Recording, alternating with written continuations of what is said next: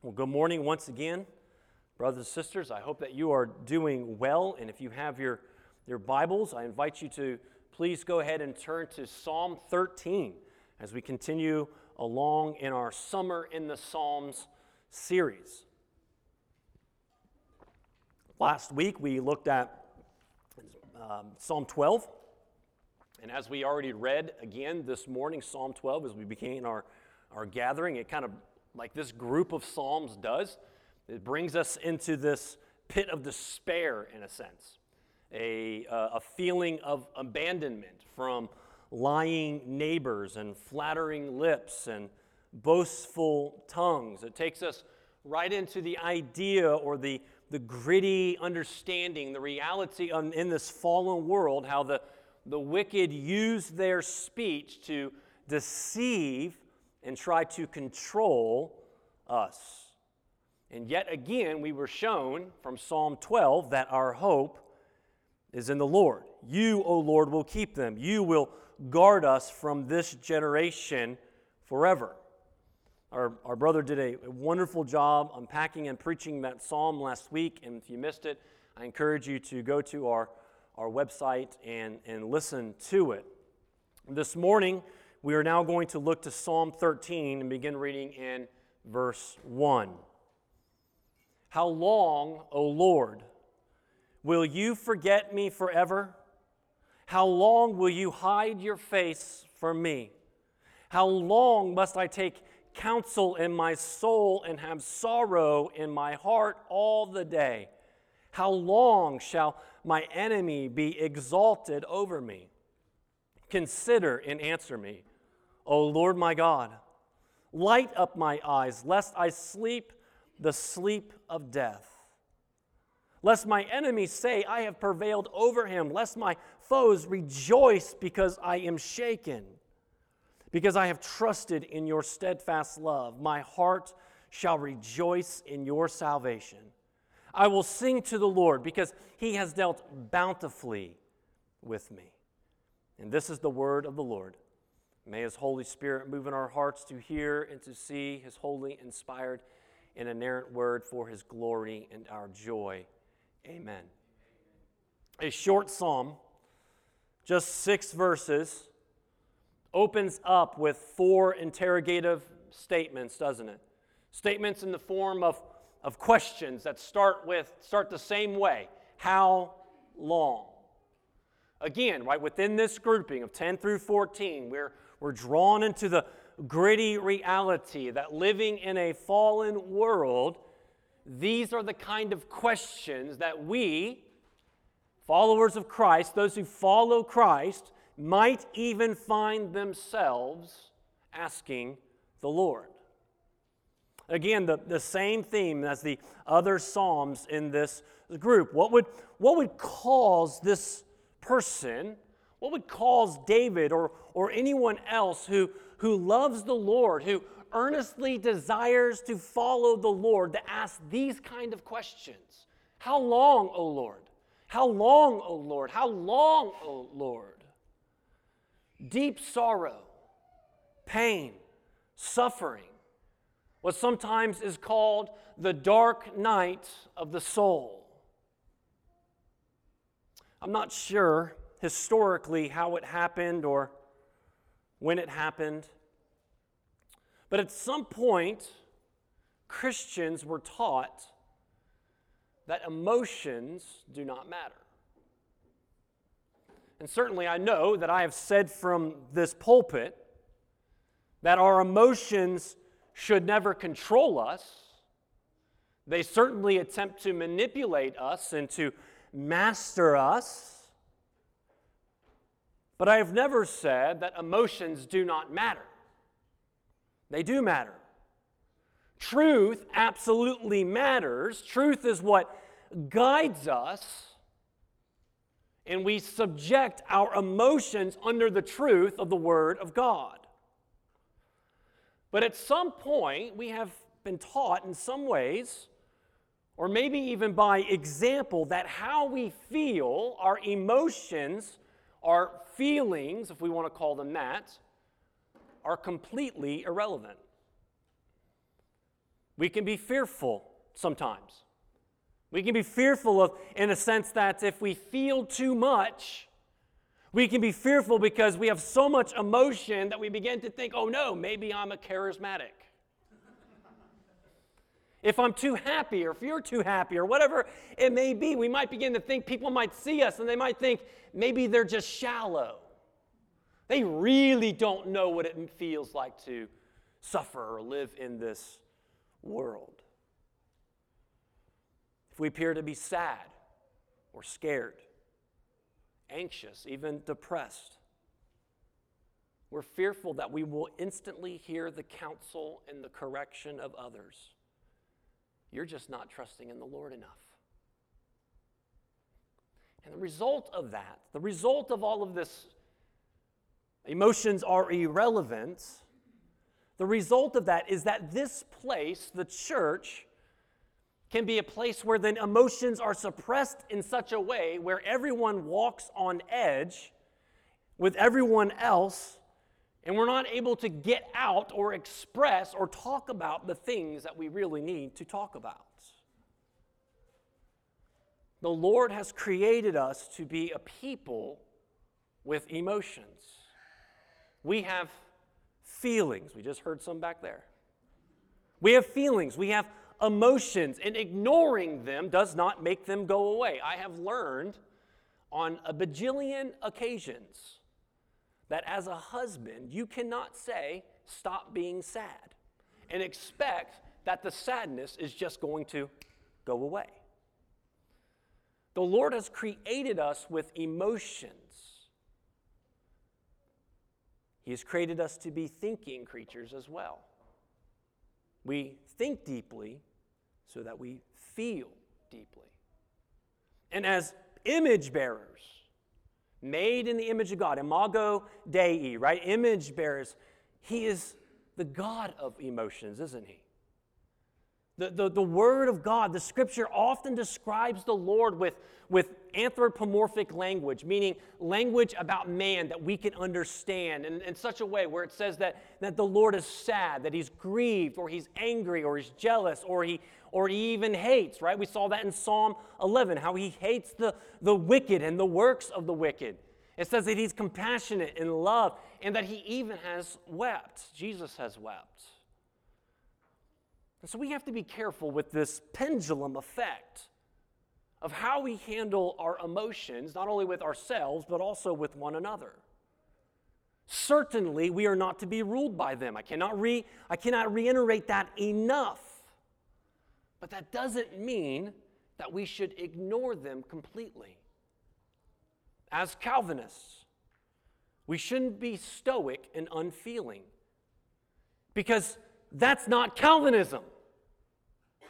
Calvinism draws us into deep, glorious doctrines. By the way, Calvinism is what we call just good biblical theology, good Bible theology. It draws us into gloriously deep doctrines of God, and they cause us to contemplate the rich and deep theology of the Lord. It brings us into a mind that never can be completely discovered, that never can be completely mined out completely. It's always full. It's always being renewed. We'll always find something new and more glorious forever and ever. And that's why eternity is always going to be just amazing one day after the next day. Because it's the glories of God can never be discovered completely. We'll always be going for more, and we'll find another depth and depth. And in Calvinism draws us into such deep, rich theology of the Lord, where it teaches us how to grieve sin like no one else. It teaches us how to be the most excited about the grace of God. It teaches us how to suffer and to feel sympathetically and empathetically those who are hurting around us. It teaches us about the sovereignty of God, and that gives us assurance and peace. And so when we look at Psalm 13, and the Psalter the Psalter in general, they are lovingly reminding us that our Lord loves our honest emotions. In fact, He welcomes them, and He hears them. And like in Psalm 13, He is showing us how great honesty with Him creates more intimacy with Him. And so the first point from Psalm 13 is the questions we ask. During suffering, when everything is exposed, the good, the bad, and the ugly, it all comes up. And we have the kinds of emotions within that causes us to ask these kinds of questions. Verse 1, how long, O Lord, will you forget me forever? How long will you hide your face from me? How long must I take counsel in my soul and have sorrow in my heart all the day? How long shall my enemies be exalted over me? And unpacking these 4 questions, what we understand and see that these are the natural response in a way to suffering. I don't think that these are questions of doubt, and nor should that be the first response to others when we hear such questions. They're not questions of doubt to suffering or even accusations, but they're questions of assumption. They're questions of assumption. David is rightly assuming that the Lord is going to act, that the Lord will act. The problem is we just don't know when. We don't know when. When will the Lord act? That's what we want to know. When will this end? When will this be over? The psalmist knows, David knows, the Lord knows. The Lord knows. And David knows his reputation. David knows the Lord's reputation, that He is good in keeping His promises. And he just wants to know, how long? How long? He also knows that the Lord is concerned for His people, and He knows the plight of His people. Back in Psalm 9, David has already confessed that the Lord will not forget the inflicted forever. Verse 12. And so then the first how long is not a question of doubt or an accusation, but it's an urging to the Lord to act. In chapter 10, verse 14, the wicked has said that the Lord has hidden His face. It's the very thing that the wicked want us to believe, that the Lord has hidden His face from us and that He will not see, which is the exact opposite of what the Lord is doing. And David knows that. And so when he asks these questions in verse 1, he is prompting in the assumption, knowing that God is going to act. God is going to show Himself to him and to let him know that He is with him. In verse 2, it's about him internally handling the attacks of the wicked, isn't it? How long must I continue to preach to my soul? You can almost hear these words in his voice, can't you? I can only hold on so long. I can only carry this weight so long. It doesn't matter how strong you are. A measly 10 pounds, if you're carrying that or not, it doesn't matter. Over time, it's going to become heavy to anyone. How long? And although these questions are certainly, I believe, founded in confidence in the promises of God, they still come as a result of suffering and pain. One of my favorite preachers has said, pain always hurts, and I think that's exactly where these questions come from. Where is God? Where are you, God? Have you abandoned me? And these are not questions far from the Christian experience. And I guarantee at some point, some of us may have asked those questions or something like that. Even though we may never say it out loud or admit it to one another, we might have asked questions like that and even prayed that way. But as the psalm shows us, asking these kind of questions, brothers and sisters, is showing us that we are in good company. You know, Charles Spurgeon, the great preacher of the 19th century, who is known as the Prince of Preachers, once announced from his pulpit at the great church in London that he preached and pastored. He announced to his church about himself, admitting his struggle with depression and fear. If you ever read any of his the numerous biographies that are on him, or any of his words or sermons or lectures to the students, you would hear about some of these things. And you might remember that he was plagued for decades with awful physical ailments. He lived daily in excruciating pain for most of his life from various sicknesses and diseases. And on top of that, even as pastor and preaching, he faced enemies. He faced enemies of the gospel, enemies of his, enemies of the church from outside, and even worse, from inside of the church. And yet 10 years before that, before he made that public confession, he said this in a sermon when he was preaching from Isaiah 41, verse 14. He said, periodical tornadoes and hurricanes will sweep over the Christian. He will be subjected to as many trials in his spirit as trials in his flesh. This much I know. If it be not so with all of you, it is so with me. I have to speak today to myself.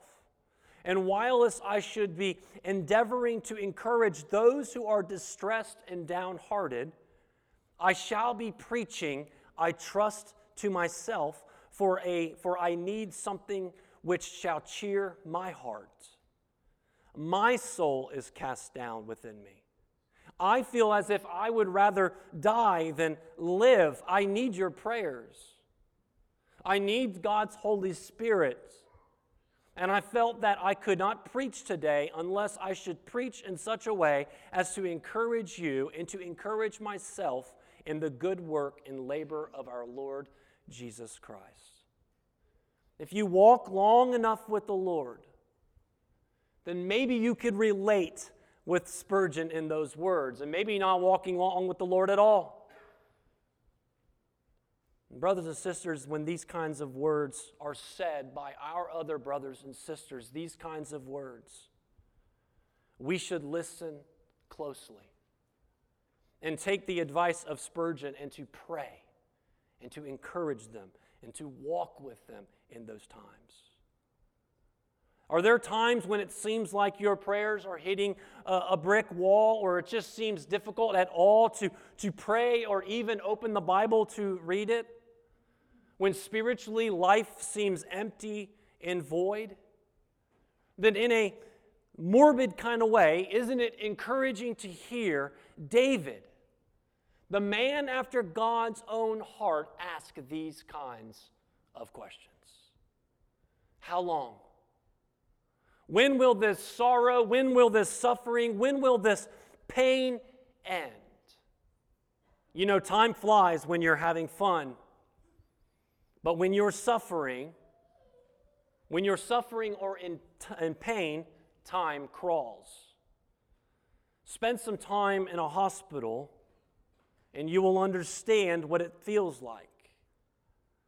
And I feel like I need to make an important distinction here, that nowhere in the text tells us here that this suffering is in a direct result to his sin. Now, certainly sin does have its consequences and even long-term effects. Sin can and does hinder the blessings of God on the believer. But suffering and pain is not always because of our sin. And yet, we still can experience how those blessings are hidden from us as they were hidden from David. So how do we get in such an awful place? Well, sometimes we're just plain physically tired. Physically, emotionally, spiritually drained and wore out. I mean, after all, we are finite creatures living in a fallen world with a failing flesh. An example of this from the scripture was the prophet Elijah, who, after the great triumph of God on Mount Carmel, right, he quickly spiraled down into a dark hole of depression as he faced threats on his life. And so certainly we can see that, but man, after you just experienced what God had done in Mount Carmel, and as brave and courageous as you were before the prophets of Baal, Elijah was weary. Elijah was tired and needed some food, right? And he needed some sleep, and God sent that to him and provided for his physical needs. A mother to an infant who has not had a full night's rest in weeks or even months. You are going to feel spiritually drained and exhausted, along with so many other physiological things. That is going to cause you to be tired, to feel like you're going to want to ask these kinds of questions. Work 12-hour work days week after week and see what happens. Stress at work can cause loss of sleep and so many other things. And so many other things can happen at work, and in time, you too will be asking, how long? Maybe you're dealing with a long-term illness or an injury from an accident that was years ago. And yet there's no cure or there's no end in sight from this pain. Maybe you've lost your job and you haven't been able to find work and the bills are piling up. People who have children with special needs face the stress of every day having to do almost everything for their child, with so many other challenges to take care of them. And the kind of challenges and strains that puts on a marriage. Caring for a loved one day in and day out who has dementia or Alzheimer's. Maybe there's a new pressure at work to conform, to violate your conscience and your beliefs. Maybe there's a problem within your family. Difficulties in your marriage, family difficulties, infertility, a wayward child, or maybe even the desire to be married itself. All of these can be long roads and put such a weight on us that can physically exhaust us and cause us to ask these questions: how long? And even if we are able to handle these situations in the most godly of ways, and in the most faithful of ways, enduring for years and years and years, given the right amount of time, the flesh is weak. And we might be like David in asking, how long, O Lord? Has God really forgotten me? Has God really hidden his face from you? And in those times, we begin to take this introspection of ourselves, believing this lie that all of this is our own fault. That it's all our own fault. And now, for some reason, God is punishing us. Will our enemies really overcome us? Listen to this from Isaiah 49, verse 15. Can a woman forget her nursing child, that she should have no compassion on the son of her womb? And I want to stop right there. Because the answer to that question, as all of us may be saying no, the answer to that question is yes. In a fallen world, in a sinful world, the answer to that question is yes. Because look at the next line. Even these may forget, yet I will not forget you.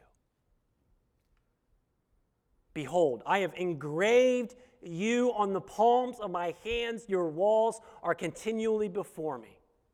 You see, our hearts may tell us that you might have been forgotten, that God has hidden his face from you. Time can do that. Pain can do that. Suffering can do that. Trials can do that. Loneliness can do that. But here again, from God's word, I'm going to show you over and over again that the Bible is true, that the Lord has not forgotten us. The gospel tells us that we have been saved by grace. And if we have been saved by the grace of God through the blood of Jesus Christ, then he has taken our punishment. We do not suffer that punishment for our sin. Our punishment is not punitive. The punishment from God to his children is not punitive, but rather what he is doing in us, he is refining us from sin. He is refining us from loving the world and loving the things of the world to love him and to find a greater joy in Christ. And so underneath all of our suffering, as mysterious as it may be, we don't understand it. We can't pinpoint every little reason and every little detail and all the things that God may be showing you through that. But in all of our suffering, we understand that there is a loving, sovereign, heavenly Father who is working out all things for his glory and for your good. And as encouraging as it is to hear David, right? Misery loves company. Here it is. We're with David on this. And as good as it may be to relate with David, more than that, I want you to hear how we relate to our Savior Jesus Christ in our suffering, because he himself is the suffering servant. He took on flesh. He faced harsh treatment and evil intent and slander from men. From his very own, those who should have welcomed him and worshiped him. And he went to the cross, submitting himself to the evil will of evil men. And he endured the worst pain and anguish imaginable. A man of sorrows, a man of grief. And he suffered not only the physical anguish of the cross, but he suffered the full measure of the wrath of God for sin. Where his own Father turned his face away from him because Christ became sin so that his enemies could be saved. And so, brothers and sisters, when we ask how long, when we ask how long in the times of suffering, in pain, in this fallen world, whatever it may be for the myriads of reasons that there may be, in a lesser way, we are identifying ourselves with Jesus, who prayed on the cross, my God, why have you forsaken me? These may be the questions that we ask, and I want to tell you that ask them. But we ask them in anticipation. We ask them in the assumption, in anticipation of the ultimate deliverance that is to come. And as the Apostle Paul has so encouraged us, love this text. We love this verse. From 2 Corinthians chapter 4, verse 16, 17. So we do not lose heart. Though our outer self is wasting away, our inner self being renewed day by day. For this light momentary affliction is preparing for us an eternal weight of glory beyond all comparison. And so that brings me to my second point this morning from these questions in verses 1 and 2, that we may ask to now the prayers we pray in the emotional time of suffering. As we said earlier, the dark night of the soul. And as Christians, when we face such things, we are driven to our knees, aren't we? We're driven to our knees to pray. In fact, it is suffering that teaches us not only to pray, but suffering teaches us how to pray.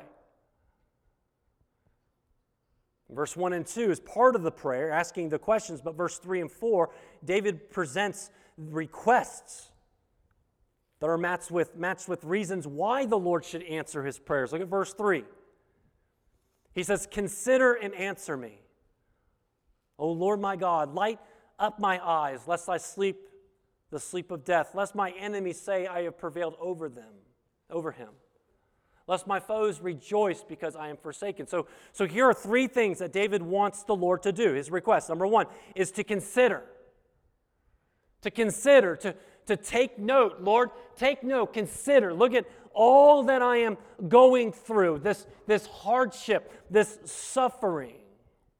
You know, that's one thing that any one of us, that when we are going through something difficult, when we're going through some suffering, we want others to be empathetic, to empathize with us. We want people to understand and come alongside us and understand as we go through this, which makes all of this so much harder because we don't know how to express it in a way of those emotions to others because we're maybe in fear of judgment of some kind.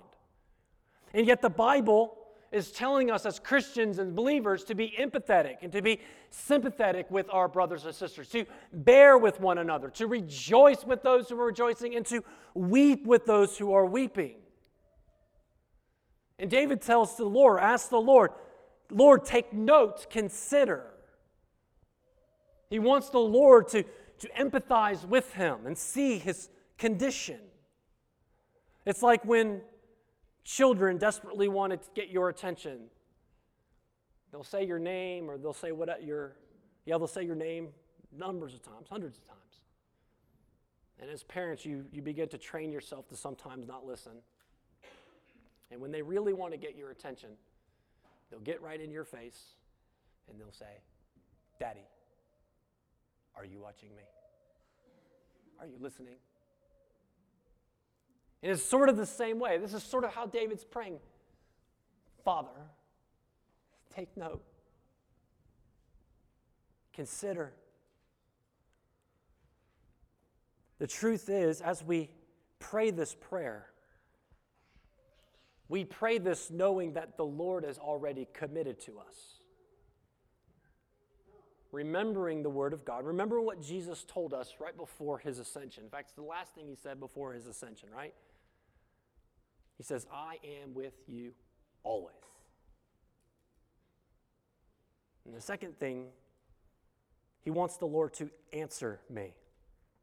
And that's the prayer I think we all want. We pray wanting God to answer. Lord, answer. Like we understand this request, but sometimes we don't want to pray this way. It's a hard request because we feel like that if we say, "God, will you answer me here? Answer me," that in some way we're trying to coerce the Lord into answering us, even sounding a little demanding. But David is clearly showing that it's okay to pray this way, and I believe Jesus has showed us to pray this way, right? Remember the widow who would continually, persistently go to the unrighteous judge, pleading her case until finally he answers her request. And Jesus says, "My heavenly Father is not like this unrighteous judge. He's going to hear you. Keep asking." And so we pray, "Answer me. Answer me." And we pray in faith, knowing that he may answer our prayer. He may be waiting for us to answer our prayer, just for us to ask to answer the prayer. Or he may not, but still we ask in faith and trusting in assumption and anticipation that he will. And third, David wants the Lord to enlighten him, doesn't he? To open his eyes, to have more understanding. Isn't that a wonderful prayer? Isn't that a prayer that maybe you might have prayed before? And that's clearly a necessary prayer in the times of prayer. Lord, help me understand your ways. Lord, help me to understand your ways. And you know, the answers do not come by rainbows and white doves in the sky. He shows it to us in His Word. And so when we pray for understanding, then know that it is the Holy Spirit that is going to enlighten and illuminate His Word in your hearts to understand. And as David makes these 3 requests he prays, similarly we've seen in previous Psalms, that he knows again what's true. Lord, I know you do not want me to die by the hands of my enemies. I know your reputation is bound to my own, so you will not leave me. And I know you don't want my enemies to rejoice over me. But again, here is the example of our Savior, Jesus Christ, who while he was on the cross, what did his enemies say? If you're God, then save yourself. Isn't that what the enemies say? Isn't that exactly what we hear? And yet, what was God's victory? What was God's conquering? What was God's strength and glory shown in? The death of his Son.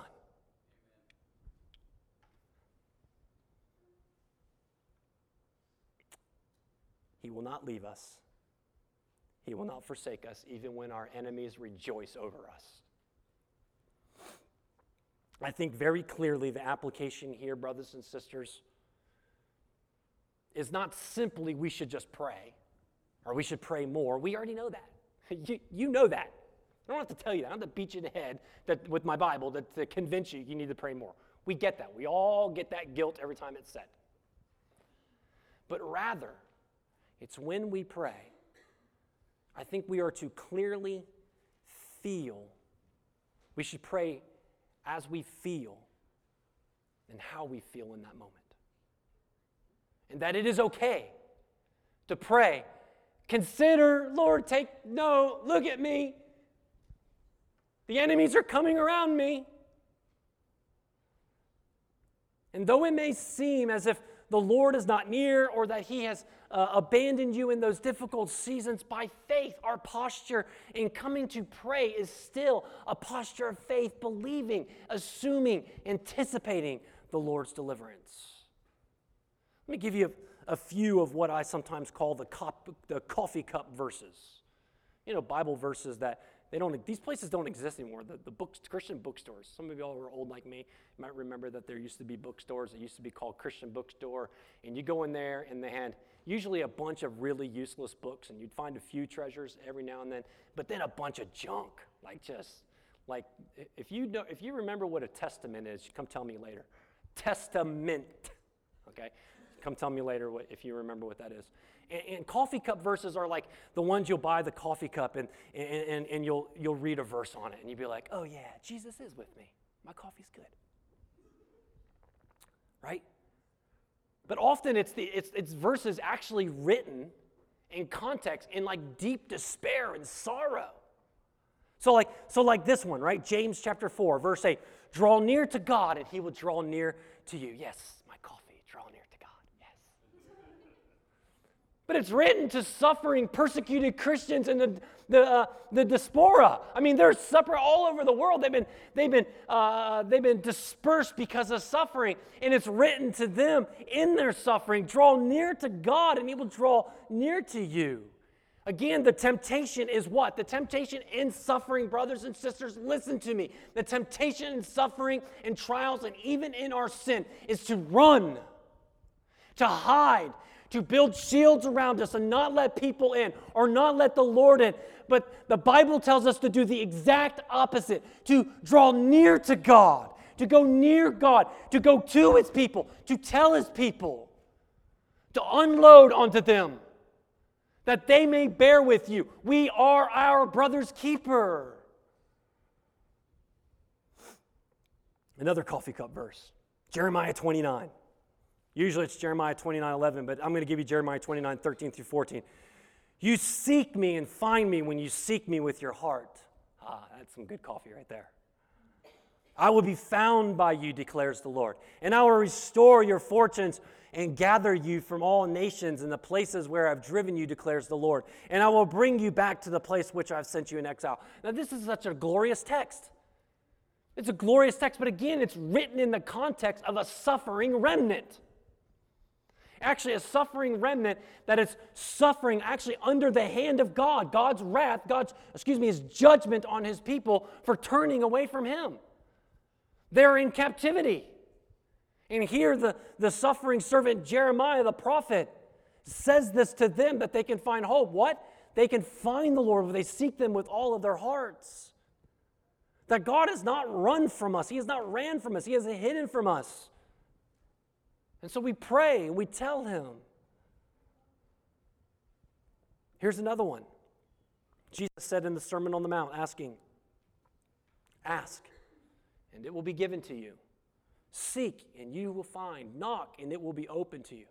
For everyone who asks receives, and the one who seeks finds, and the one who knocks it will be opened. Jesus was the perfect example of how we should pray. He prayed often, and he prayed much for the strength of his own heart. Hebrews 5:7 testifies this about Jesus in his own prayer life. It says, in the days of his flesh, Jesus offered prayers and supplications with loud cries and tears to him who was able to save him from death, and he was heard because of his reverence. This is how we follow Jesus in his footsteps. This is how we endure. And we pray. We pray in truth. We turn to the Lord. And we pour out our hearts to him, and we pray even as our Savior did, even if it's with loud cries and tears. And lastly, at the end of Psalm 13, David closes with assertions of what he does and what he has done.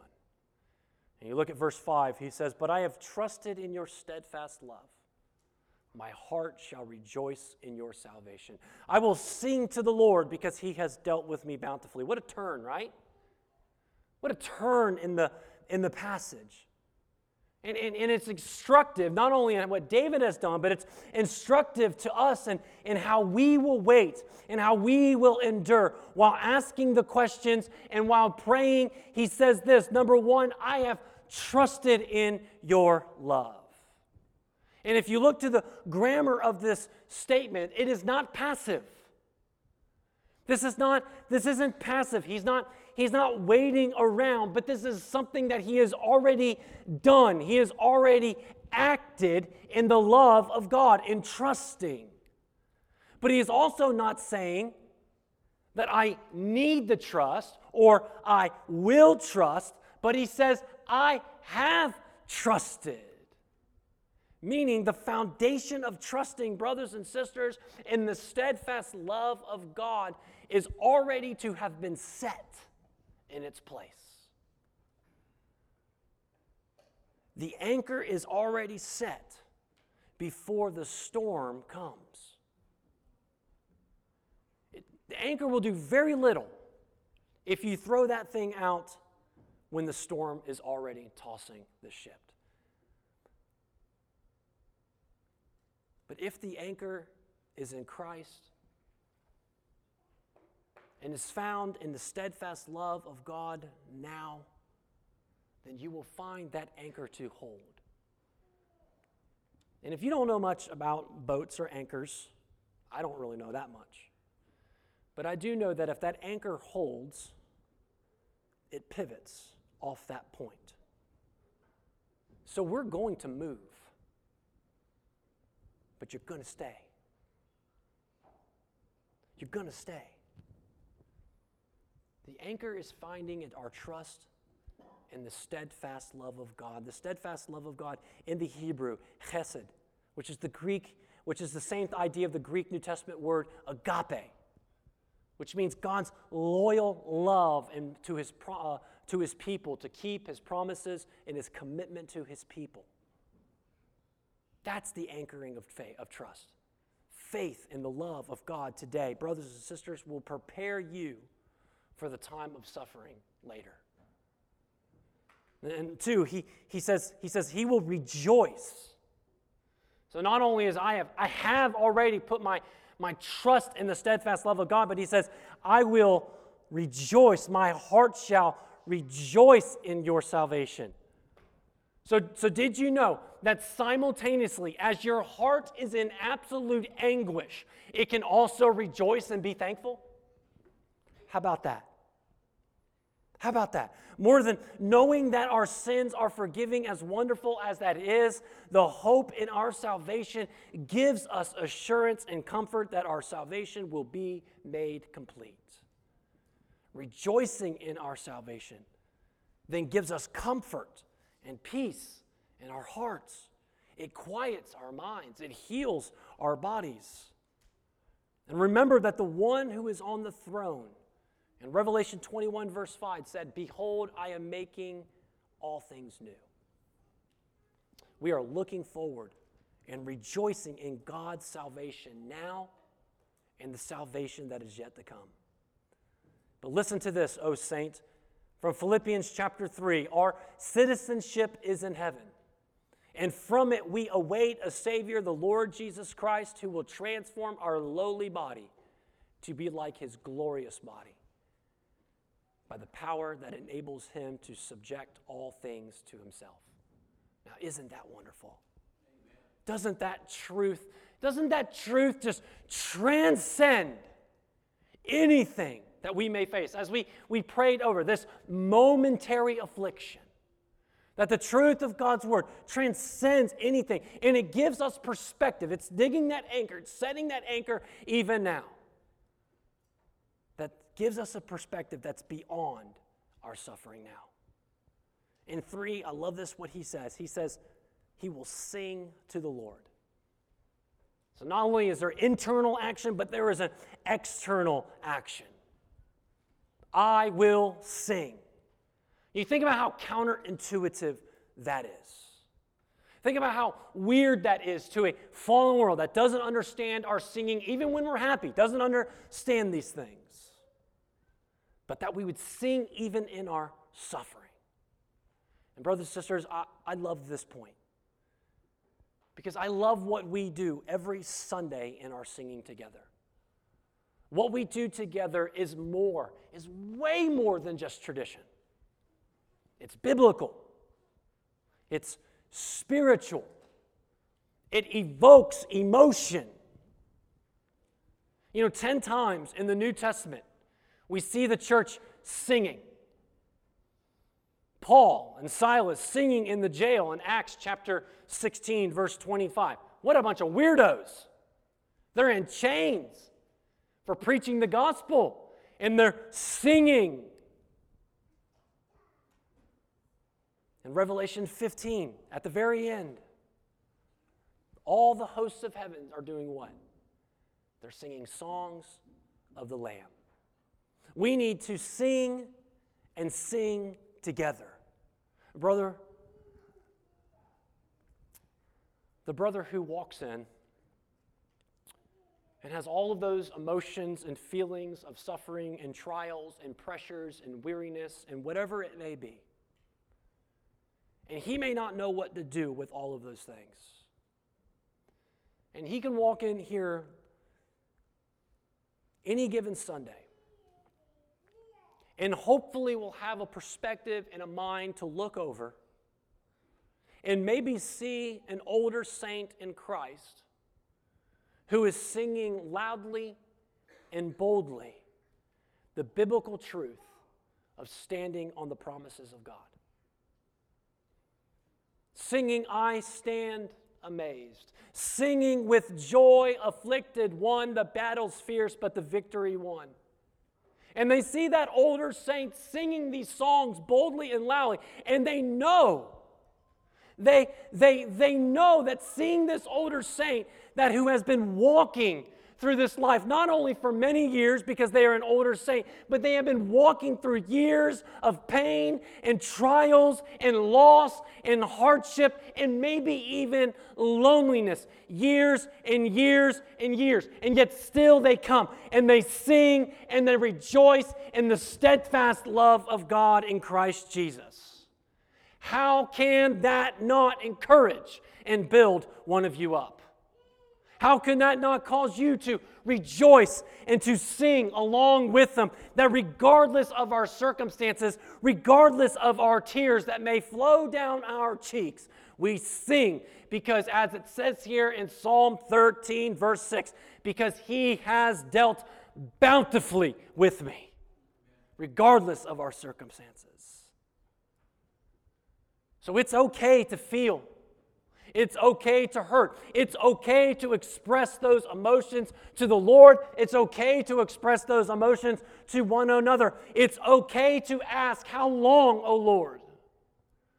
And this psalm rightly applies to us all, doesn't it? It rightly applies to us all because in one way or another, despite all of our circumstances, no matter your experience of suffering or not, or whatever trials, we are all persevering in this life, aren't we? And we are persevering together. Whether it's joys or sadness, all of our experiences are differently. But as we are persevering together, we are all persevering together, eagerly waiting the appearing of our Lord Jesus Christ. And so we are all asking, how long, O Lord? And yet, like Paul, who is at the end of his life, we understand and desire the perspective for ourselves. 2 Timothy chapter 4. He says, for I'm already poured out as a drink offering. And the time of my departure has come. I have fought the good fight. I have finished the race. I have kept the faith. Henceforth there is laid up for me a crown of righteousness, which the Lord, the righteous judge, will award to me on that day. And not only to me, listen to this, brothers and sisters, and not only to me, but to all of those who have loved His appearing. And so then, until that day, as we all persevere and we endure together, let us call upon the Lord to consider and to act.